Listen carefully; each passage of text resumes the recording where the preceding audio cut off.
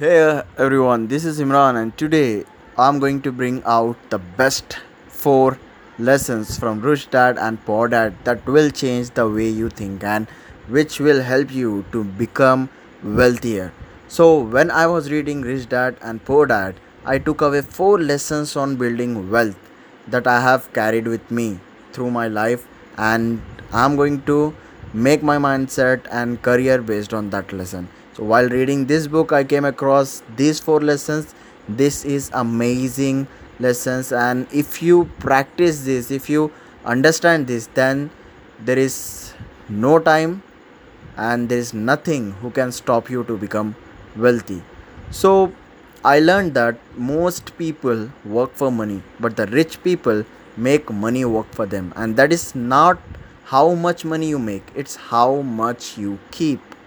So I also learned that rich people acquire assets which give them money, but other acquire liabilities which take money out from them, and they only think are assets, and that financial struggle often comes from a lifetime of working for someone else. I became a fan of Robert Kiyosaki. Honestly, his book Rich Dad Poor Dad opened my eyes to the world of wealth. Early in life, I learned there are fundamental differences between how the rich think and act towards money compared to everyone else. I began to adopt those same thoughts and strategy and found them completely true. There are four crucial lessons from Rich Dad and Poor Dad that I am going to discuss here. The first lesson is most people work for money and rich people have money work for them. So, this lesson has become successful and a clinch that many considered it to be a myth, but it's obviously and absolutely true. Talk to just about anyone about how to make money, and the conversation will be like you have to get a good job to earn money, and that's not wrong thinking either, at least not early in your life. So, the first step towards building wealth is generating a basic income. If you have no assets and no skills, you can sell to the general public in exchange for the money. A job is certainly the most convenient way to produce a cash, obviously, but the difference between rich people and everyone else is that the rich don't stay in the job phase for a very long time. If you have started the job, it is good for you because you don't have any amount. Okay, so but carrying it for a long time will make you poor, because the way rich think is to build up themselves by collecting the assets and making their money work for them. But if you be in a job for a longer time, then you will be in a rat race. So they realize early that to become rich, they need to become the people who hire others into job and not the job holder. By contrast, the rest of us typically spend our lives in job phase, and we are trapped once they believe that a job is the only way to earn money. That's lock you into a working for money for the rest of your life. But the rich learn the virtue of becoming business owners early. And running a business is more than anything else and about learning how to leverage resources and people to earn money than you ever could be exchanging your own labor for wage.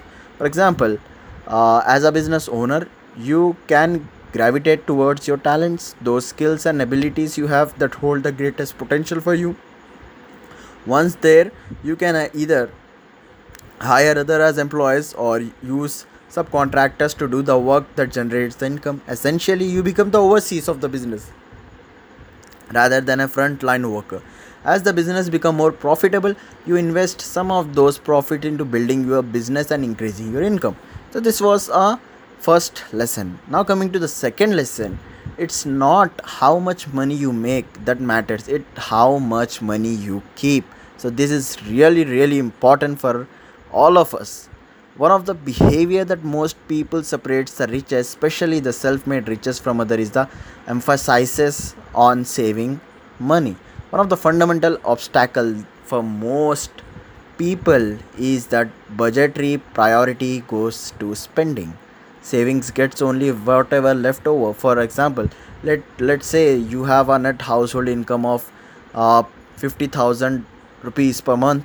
After paying necessary expenses and a few luxuries, you have only uh, 10,000 left to put into the savings. Sorry, not 10,000, just 2,500 left to put into your savings. That means only 5% of your net monthly income is going to be save your savings, and in many household even that amount is swallowed up by the unexpected expenses.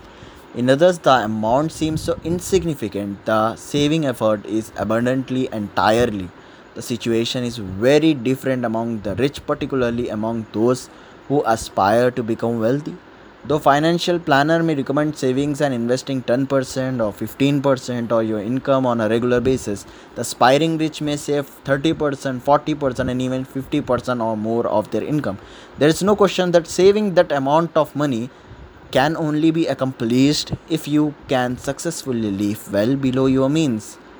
That arrangement is usually temporary. As a saving and investment grows, so does the income that they generate, which is what we are going to discuss in the next section. Let's work an example using the same uh, 50,000 monthly income we used above. So the only difference in the person saves and invests 50% of the income each month, or 2,500. Assuming an average annual return on portfolio of stocks and bonds, this savior will accumulate over 1,27,600 in just 20 years. Sorry, 1 crore 27 lakhs 6,000 in just 20 years if you just invest. In other words, he will be a millionaire within 20 years, and that doesn't even reflect the fact that both his income and his savings and investment contribution may increase over the years. This is an illustration of how much money you keep make a bigger difference in the long run than how much you make.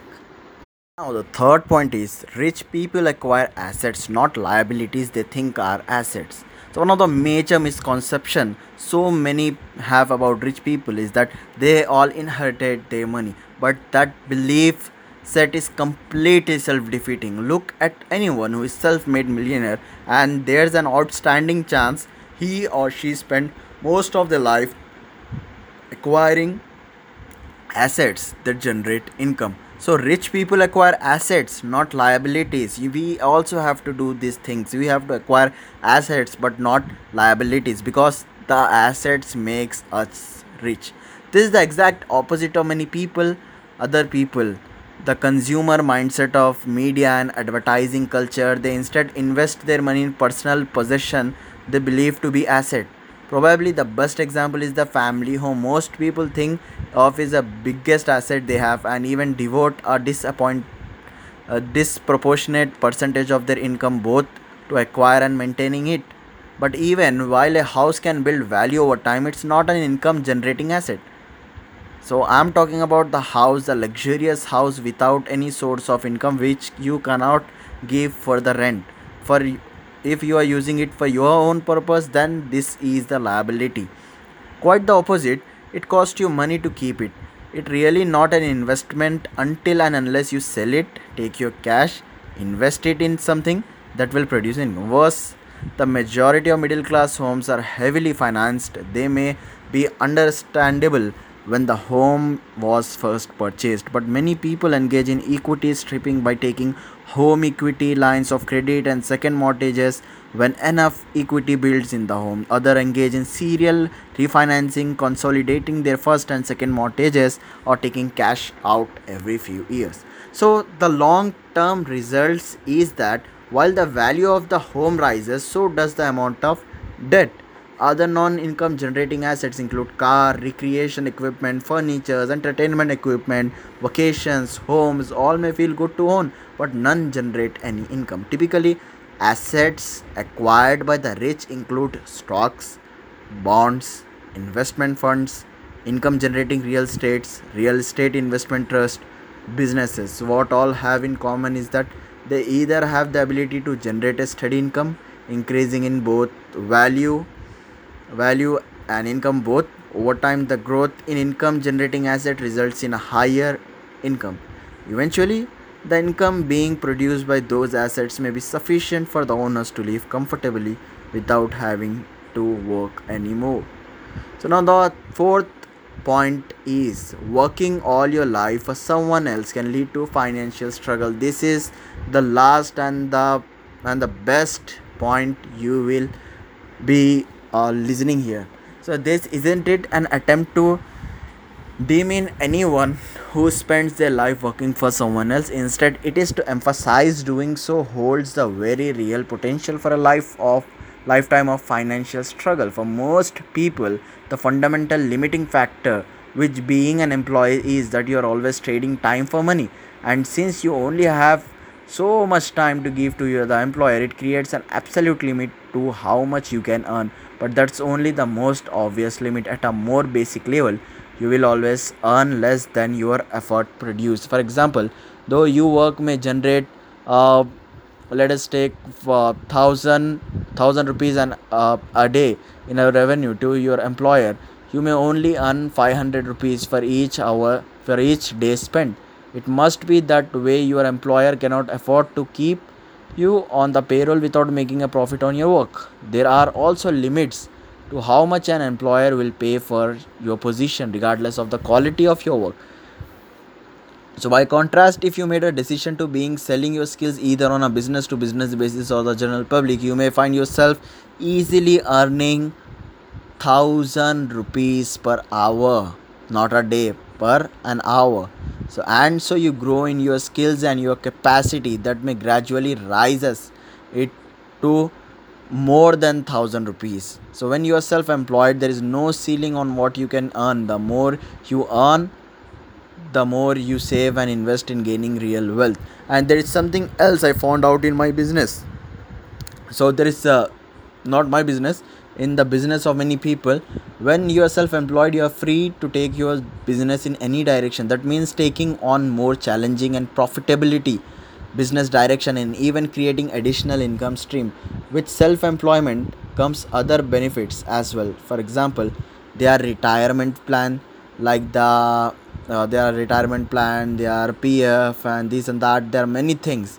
So taking for an example, if you are self-employed, then most of your time your earning will be deducted, and you don't have a good income to invest on yourself or invest on the stocks or the assets.